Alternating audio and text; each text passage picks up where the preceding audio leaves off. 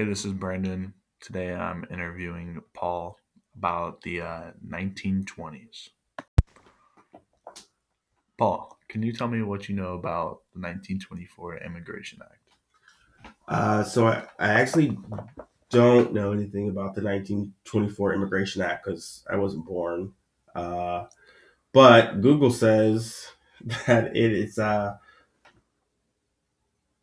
period back in 1924 where kind of a new series of immigration reform went into place with an 80% reduction on average before World War One.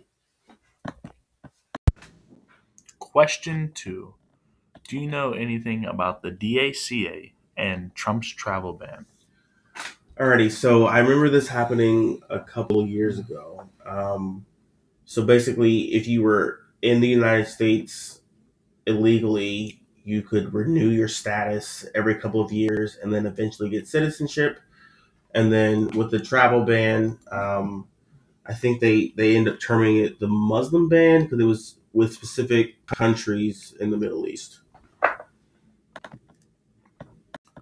Question 3. What does this quote mean to you?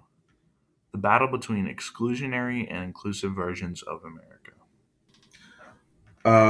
Okay, so that means essentially liberalism versus being conservative.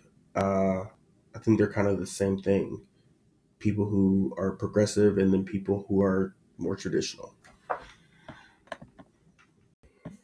How would you say the 1924 Immigration Act, the DACA, and the Trump's travel ban fit into the debate between exclusionary and inclusive versions of America?